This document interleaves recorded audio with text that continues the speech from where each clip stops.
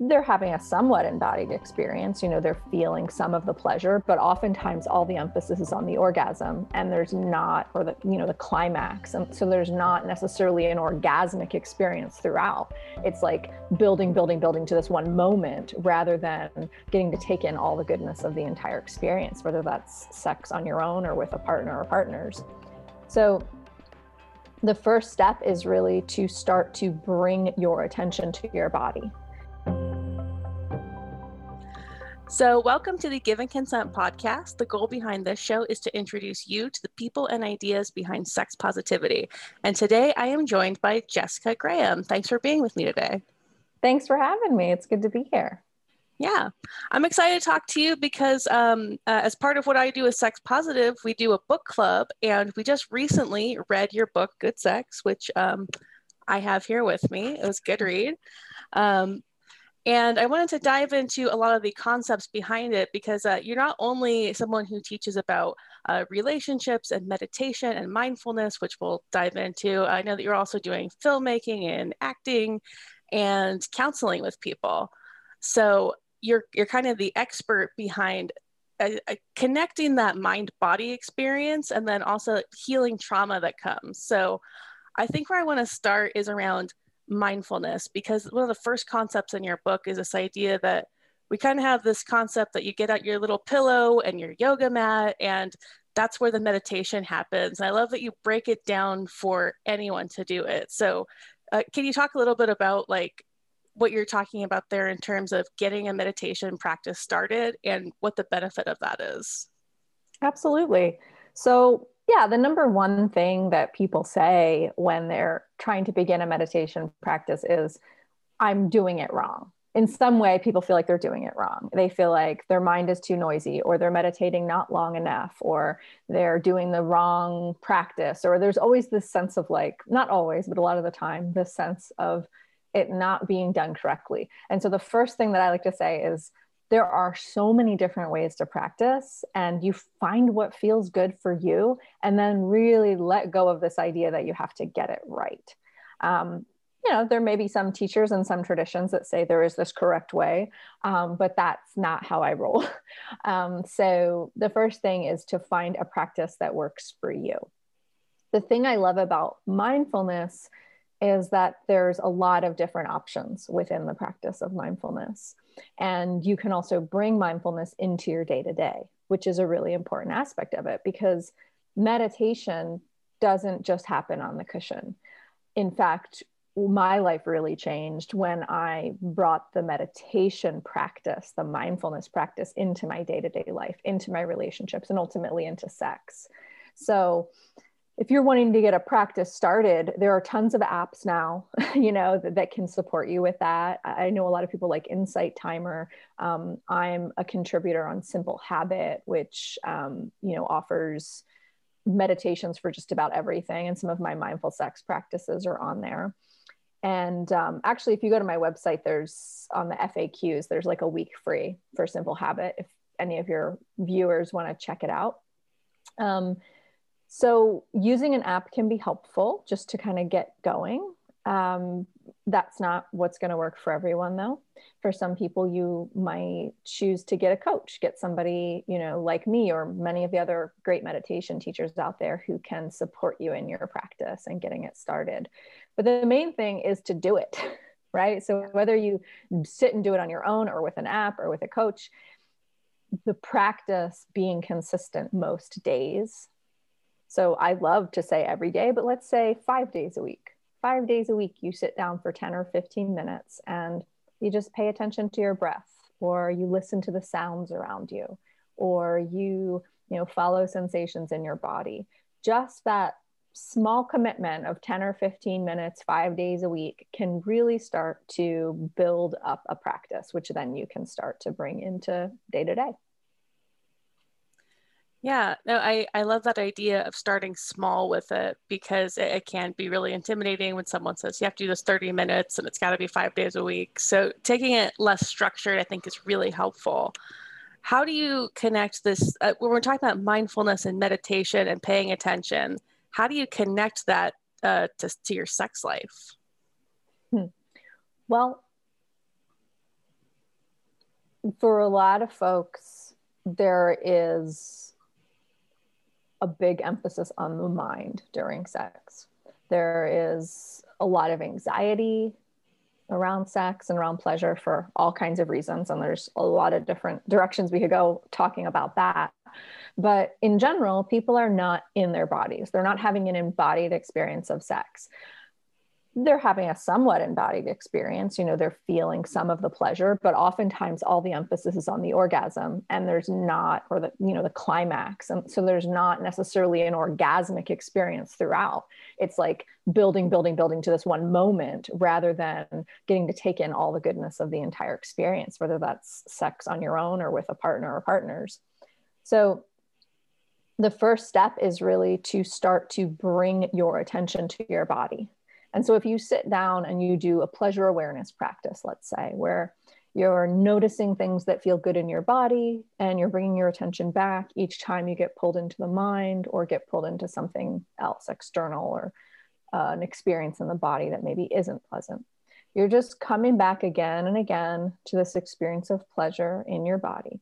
That's going to start to attune you to pleasure throughout your day, including during sex. Another thing that I like to suggest to people is to have a daily pleasure awareness practice of 3 things, 3 moments of pleasure in your day. And so what you'll do is you'll just notice throughout the day anything that feels good.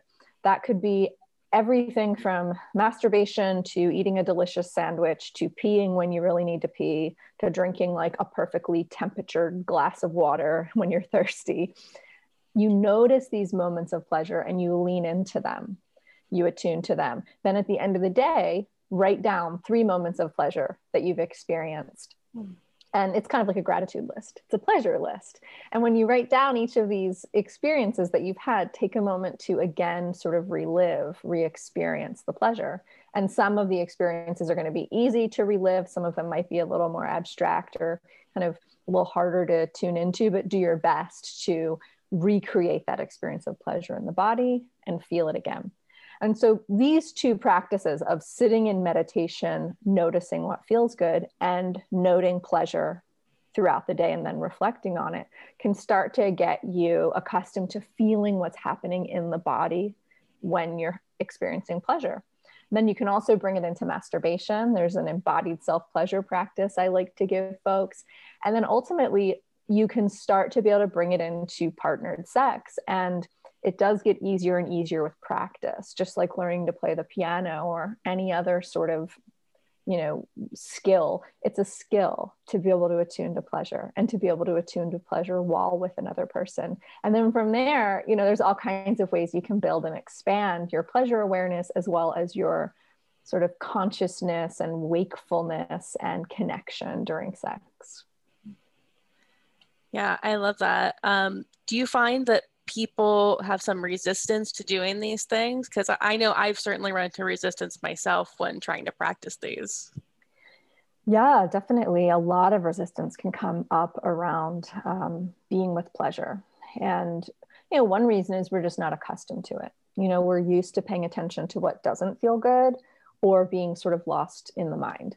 And so that's what we're used to. Those are the neural pathways that have been carved. And then there's also the negativity bias that we have as human beings. And if you add in, adversity and trauma, you're even more attuned to looking for the problem and trying to stay safe.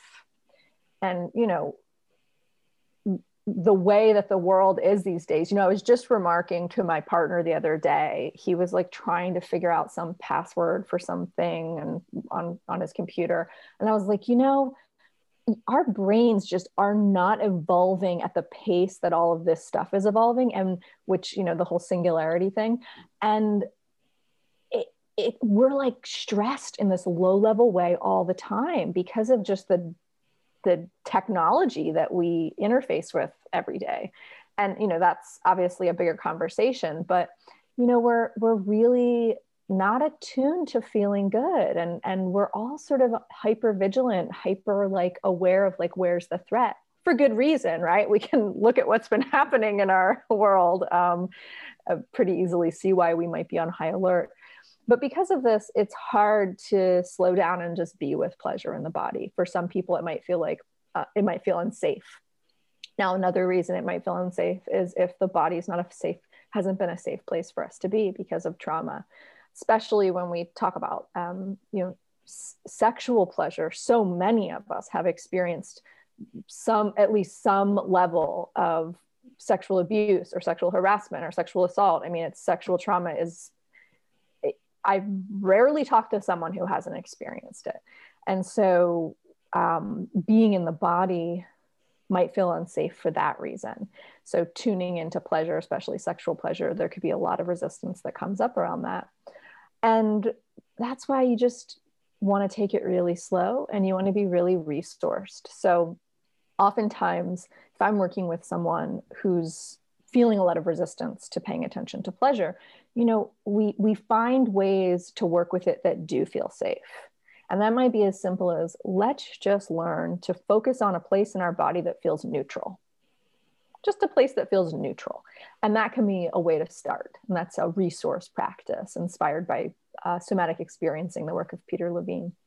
And by learning to resource, whether that's in an experience in our body or maybe something external, like looking around the space, just noticing that it's safe, there's no threat, or focusing in on a favorite color in your room, or listening to a song that just feels good.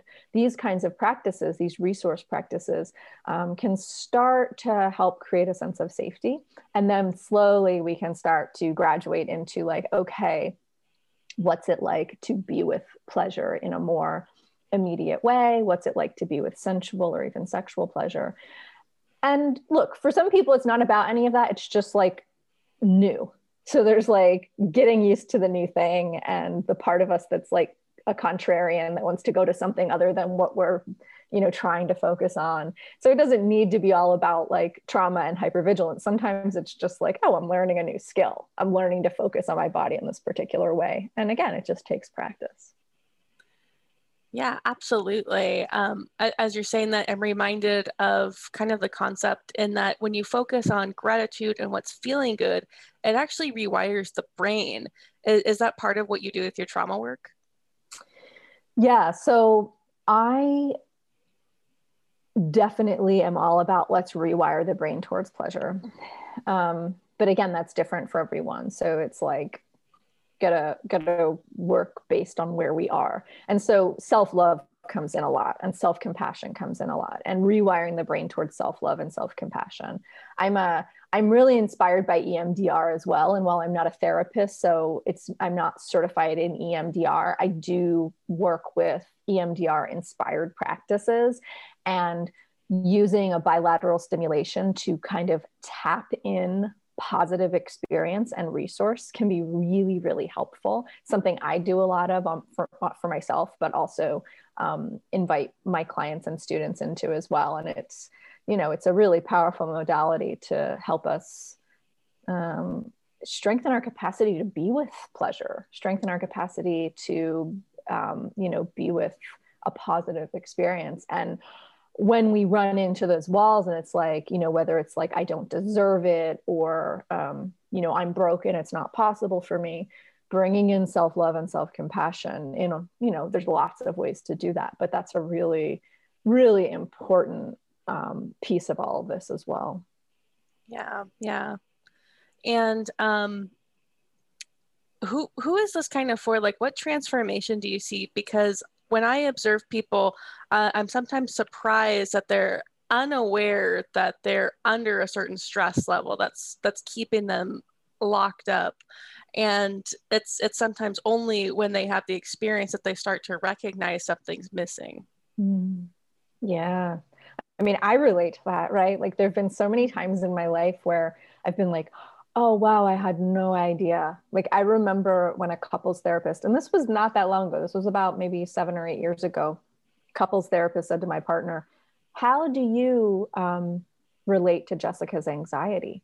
And I was like, I'm a meditation teacher. What are you talking about, anxiety? And then I was like, oh yeah, my anxiety that I've lived with for most of my life. And yes, it changed in all kinds of ways at that point. Like I had healed and grown and gained lots of tools, but there was still this kind of anxiety there. And it really like at first I had a lot of resistance to it, but then I was like, oh, right. Like, you know, this is just the work right now, is to like address this in a meaningful way. And so those moments where we realize that we've been unconscious around something, what amazing moments. And if we can teach ourselves to embrace and feel gratitude for those moments, awesome. Though I know that's hard to do, because it can be really frustrating when we find another layer of whatever it is, trauma, you know, insecurity, anxiety, whatever it is, can feel like, but I already did all this work. Why do I have to keep working? And what I try to do with folks is just like really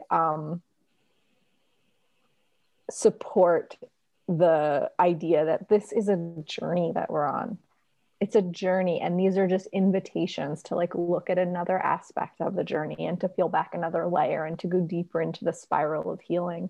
And so, yeah, it's a beautiful thing to see people have those moments and then answer the call and experience the transformation that's possible, because it is possible. It's possible for all of us to continue to heal and awaken more deeply.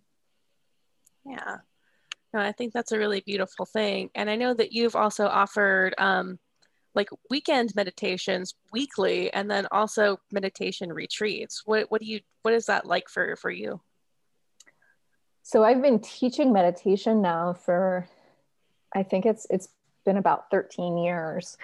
And I have this long running class on Sundays that it's showed up in all different forms, but right now it's on Facebook and Instagram Live. And it's, you know, it's a donation based class, and I love it. It's, you know, it's a beautiful community that's like evolved and changed in all kinds of ways over the years. It's really important for me to be able to offer what was offered to me. You know, I had, you know, teachers who were able to offer me very low cost / free instruction.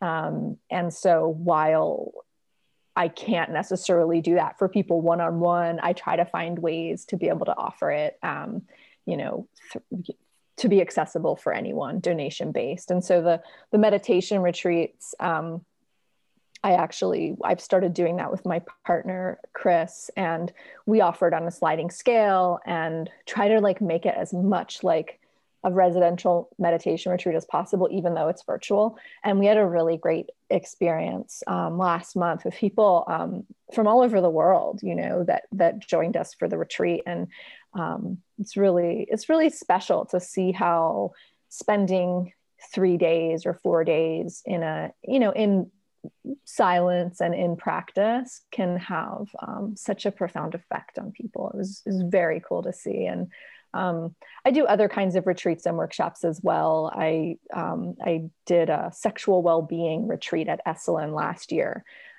which was really cool. Really, really fun to see people go through that process. And it was, you know, fun, but also some of it was quite challenging and deep. And to see people kind of show up and be willing to look at aspects of their sexuality and how more well-being could be brought in. So stuff like that is something that I do as well. And then, you know, like I'm really into human connection and self-compassion and self-love and sort of like the magical nature of all of that. So that's something I work with a lot as well. Yeah, and I'm thinking of, because you came by the book club to answer some questions, I'm thinking about the fact that we teach mindfulness, we teach this holistic approach to health, the idea that taking care of yourself is related to your overall health. So maybe if you had a better diet, you would need the medication for X, Y, or Z. And then that you had noticed that there hadn't been somebody who'd really connected the mindfulness and the sex life, because your sex life is a huge piece of holistic health and how you feel about your body and how you feel the pleasure in your body.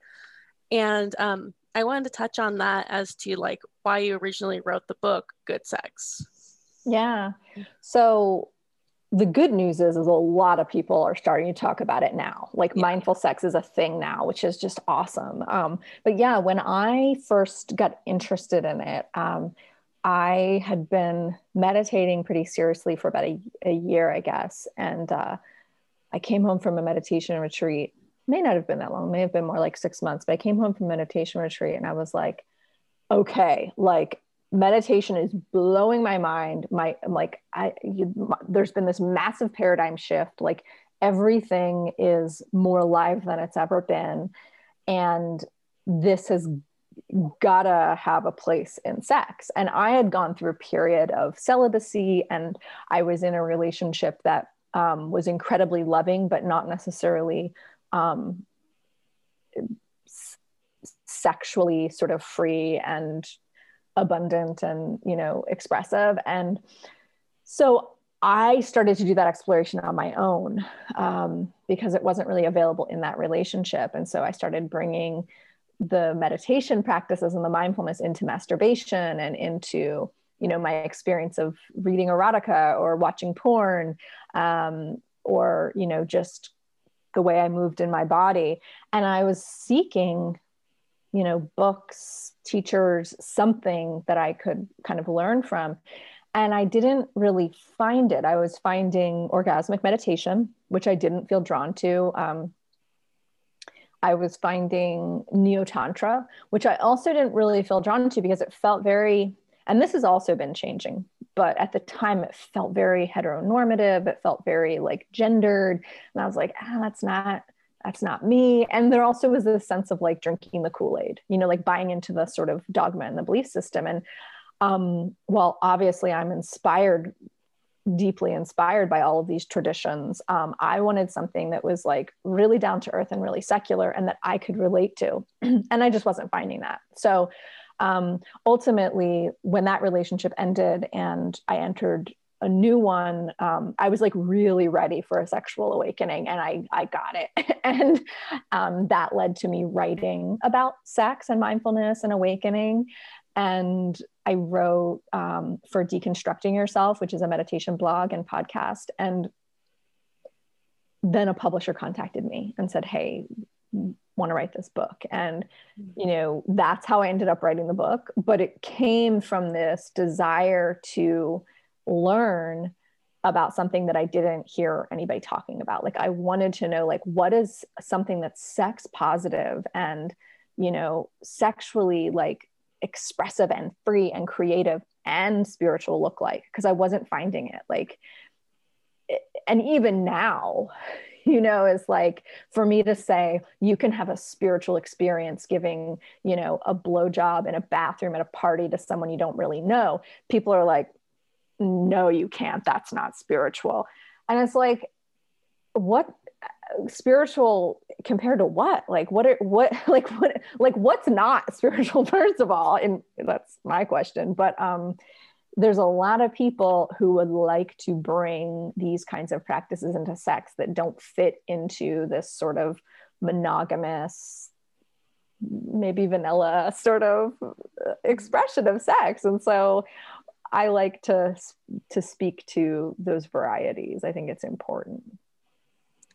Yeah, I love that too, because you also highlighted in there watching porn and having a mindful experience. And I know that you talk about that specifically in the book, like these things that we've associated with being very bad or, you know, addictive in nature, like porn can be. And what are your thoughts on all that and how you make it into a mindful experience? Yeah, well, the number one thing is I'm really passionate about being conscious and ethical about the content one consumes. And it's inconvenient, you know, because it means you can't just pop on Pornhub and watch whatever, you know, just search whatever it is your thing is and watch it. It's like you actually need to be conscious about the process and seek out, you know, companies and performers, you know, and directors that are creating content that is ethical, where everyone's being treated fairly, where everyone's being paid well, where, you know, consent and safety are number one. And that is available. right? That's very much available, but it is a matter of taking the time, taking the effort to find it, and then generally pay for it. And we don't want to pay for our porn because we can get it for free, right? But you know, for me, there's no other way at this point. Like I hit a point, I don't, you know, years ago now, where I was like, oh, I literally cannot look at that other content. Like it feels bad in my body. So ethical is number one. Then it's about, how am I taking this content in? Am I taking it in like, am I taking it in the way that I've been scrolling the last couple of days, given what happened at the Capitol, which is not conscious, right? Like I've just been like, oh God, you know, and having to take breaks. Or am I taking it in, you know, with mindfulness and presence, right? Like, am I aware of what's happening in my body? Am I at the very least like tuning into the pleasure associated with watching the porn? Am I getting in touch with all the different expressions of pleasure in my body as I view it? Am I, you know, like compulsively just watching, or am I letting my body sort of process the experience after I've viewed it? For obviously, there's a lot of downsides to porn, and science has been showing us this. I think there's also a lot of upsides. I think, like, just off the bat, like, you know, someone like me who deals with chronic pain, or, you know, someone who is living with a disability, maybe they can't have the sex that they want to have. Well, this is a way to engage with their sexuality, right? You know, what about a couple that is like running into a lot of challenges around desire levels or around creativity in their sexual life? Like, this can be educational, right? Like there's a lot of different ways in which porn can be really supportive to our sex life. And the more that we bring in consciousness and mindfulness, the less likely we fall into the more destructive aspects of what it can do. I think we also want to talk to our kids about porn, and we want to talk to our kids about porn in a way that's not just black and white, like this is bad, but actually, like, from an early age, talk about it, because it is a part of our lives and your kids are going to see it.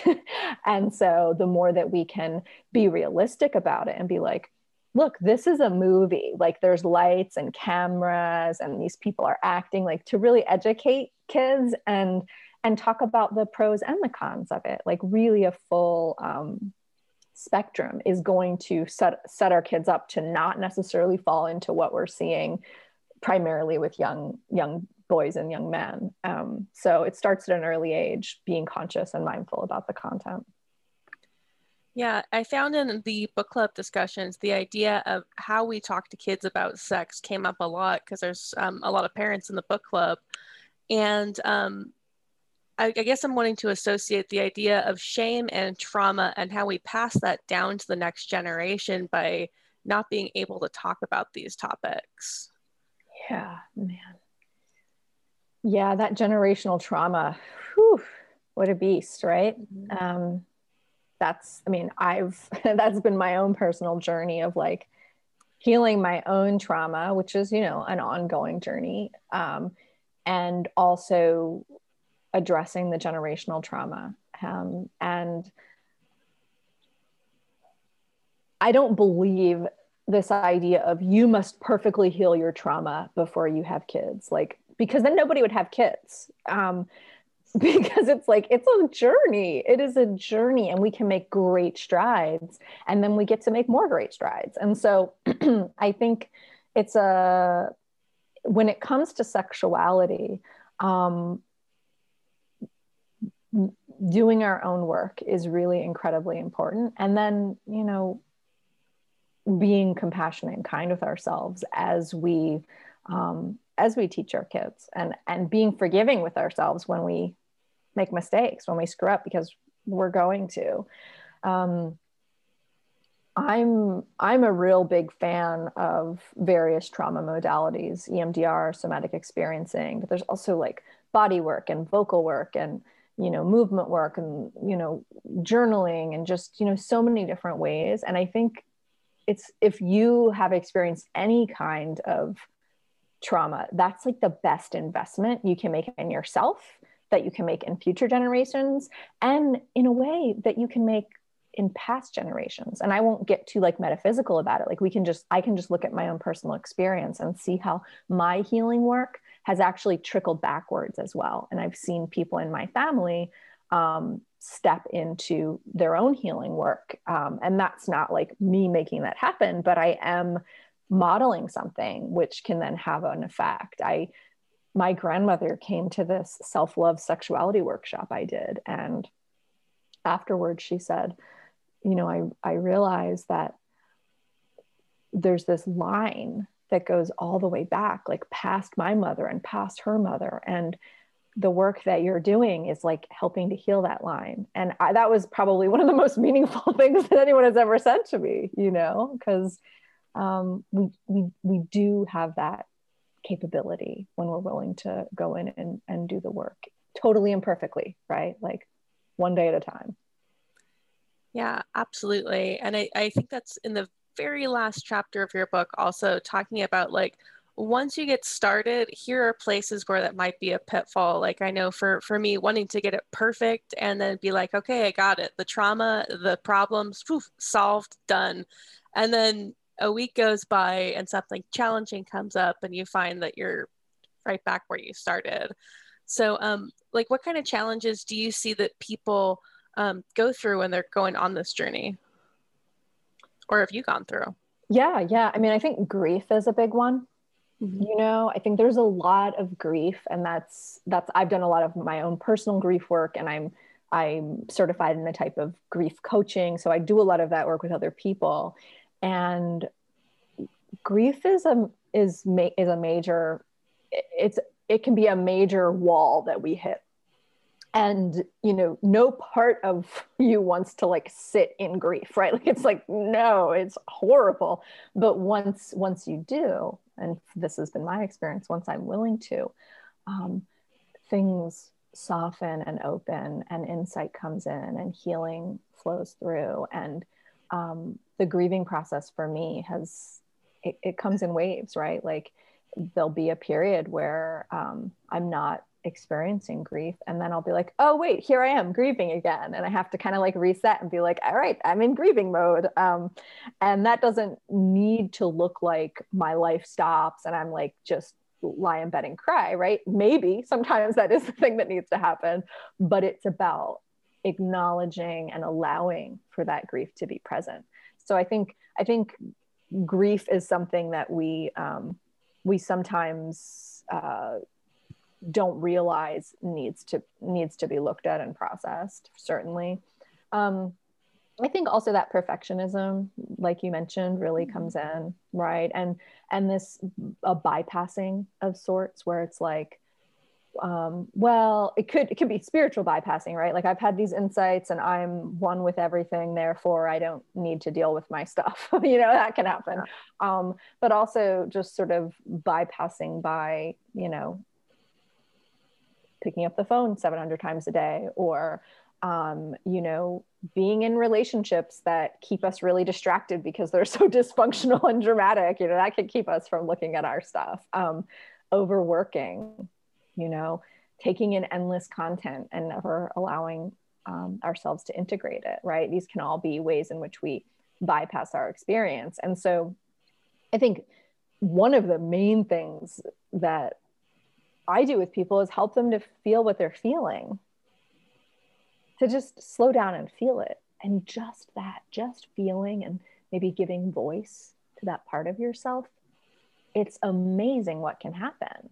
And this is something that I continue to do in my own life, right? Like, it's not like, oh, I did that and now I don't have to do that anymore.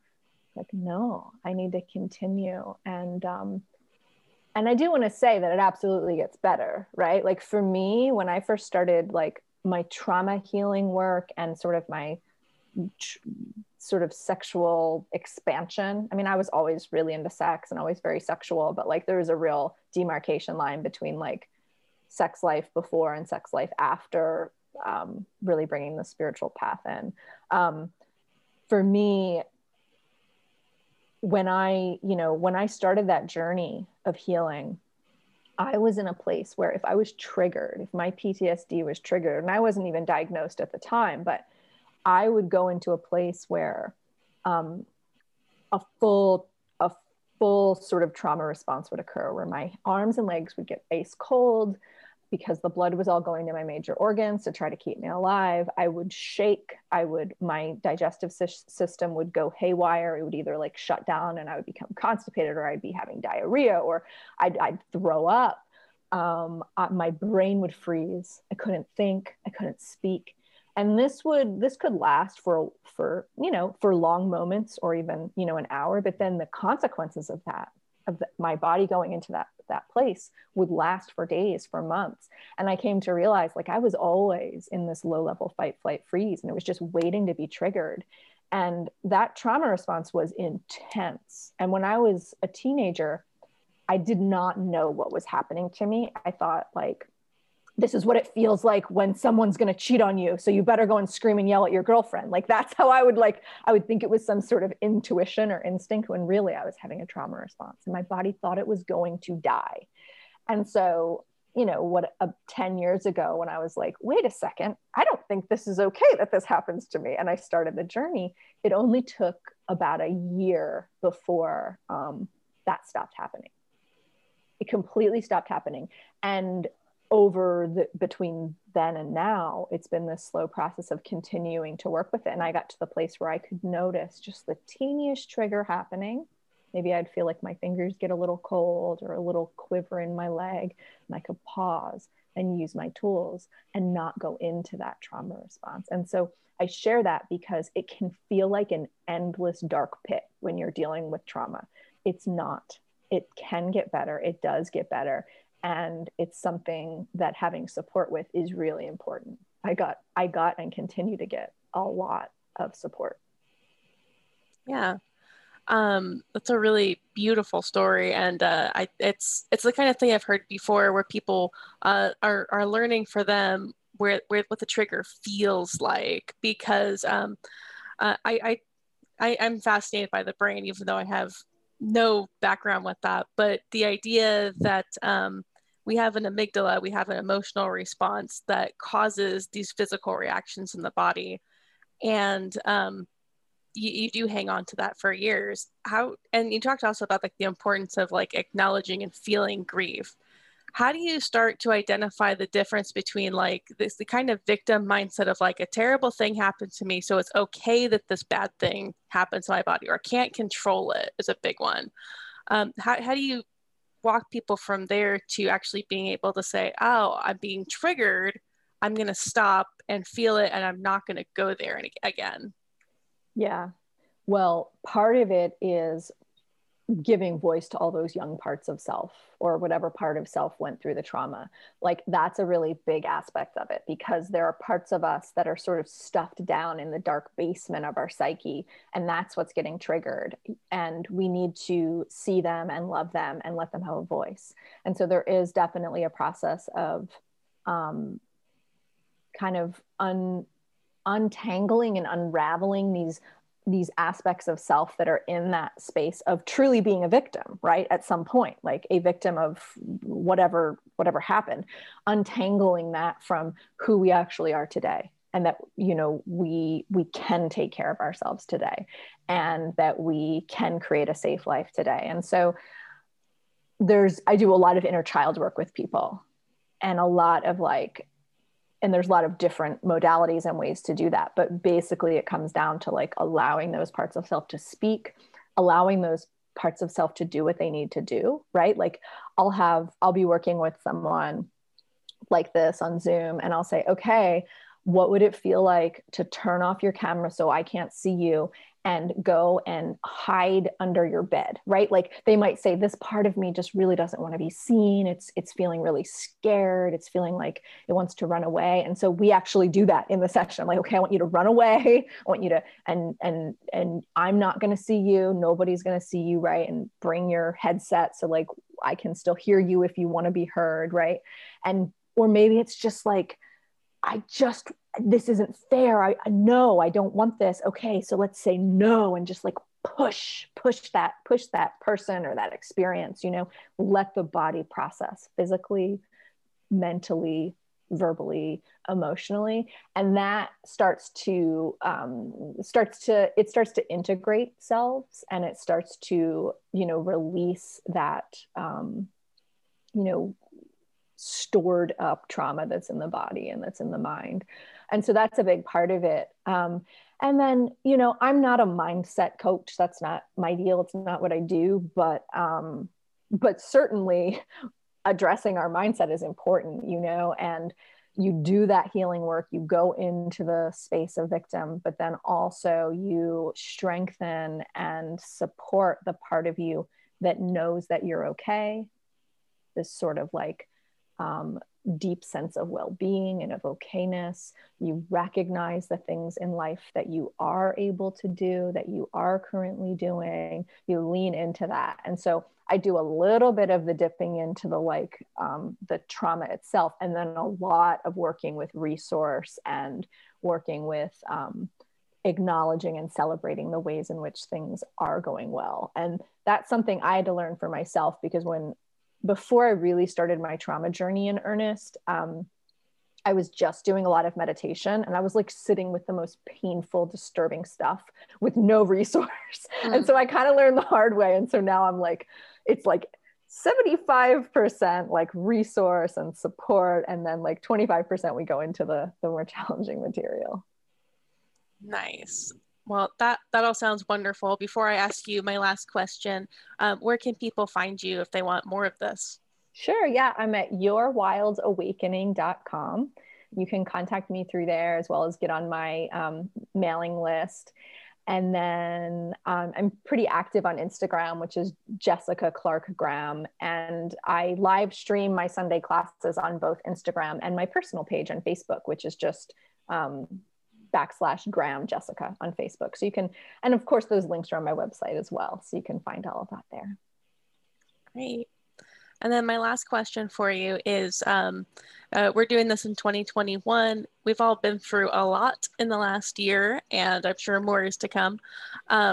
What advice would you have for people as a way to better get through this time, to better cope with all of what's coming up and the stressful situation we find ourselves in, like sheltering in place? Yeah. Well, I think number one is to let go of the idea that there's some correct way to be going through this and that you're failing, which is what I know a lot of people are feeling, myself included sometimes, to like let go of this idea that there's a correct way to go through this. We don't know how to go through this. We've never gone through this. We're not going to do it perfectly. What is perfect in terms of this? And so to be really gentle and kind with yourself around that, and to just choose small things you can do each day. Right? Like, because there can be this sense of, okay, I need to like have this whole new workout routine, and I need to do this whole meal planning thing, and I need to, write 1,500 words a day, whatever it is. There's all these sort of self-improvement things we feel like we should be doing. But what if it's just, I'm going to make sure that I drink 1.5 liters of water, maybe 2 liters each day. I'm going to meditate for 2 minutes, like just small things. I'm going to get some sun on my face once a day. Just like tiny things that really do add up. I think that can be really helpful, because we definitely have this sense that we have to make these big moves, and no, just tiny little steps can make all the difference. And to just keep reminding yourself that you really are deserving of love and of kindness. And it's through that self-compassion and through that self-love and that self-exploration that you actually can show up and create positive change in the world, because the world needs you. And the more that you are resourced and taken care of within you, the more you can go out and be of service to others. Wow, well said. Thank you so much for joining. For those that are watching, definitely check out Jessica's work. And if you don't have time to get to a meditation class or to go to one of those workshops, the book will walk you through it also. So thanks for watching. Please like and subscribe and comment, and we'll see you next week. Thank you so much for watching this week's episode. If you want to see more, go ahead and hit the subscribe button so that we end up in your feed. If you got something out of this personally that was helpful to you, also please leave a comment below. I love hearing the feedback about what's working and what's not. That's what makes the show better. And until next time, love you more, and we'll see you then.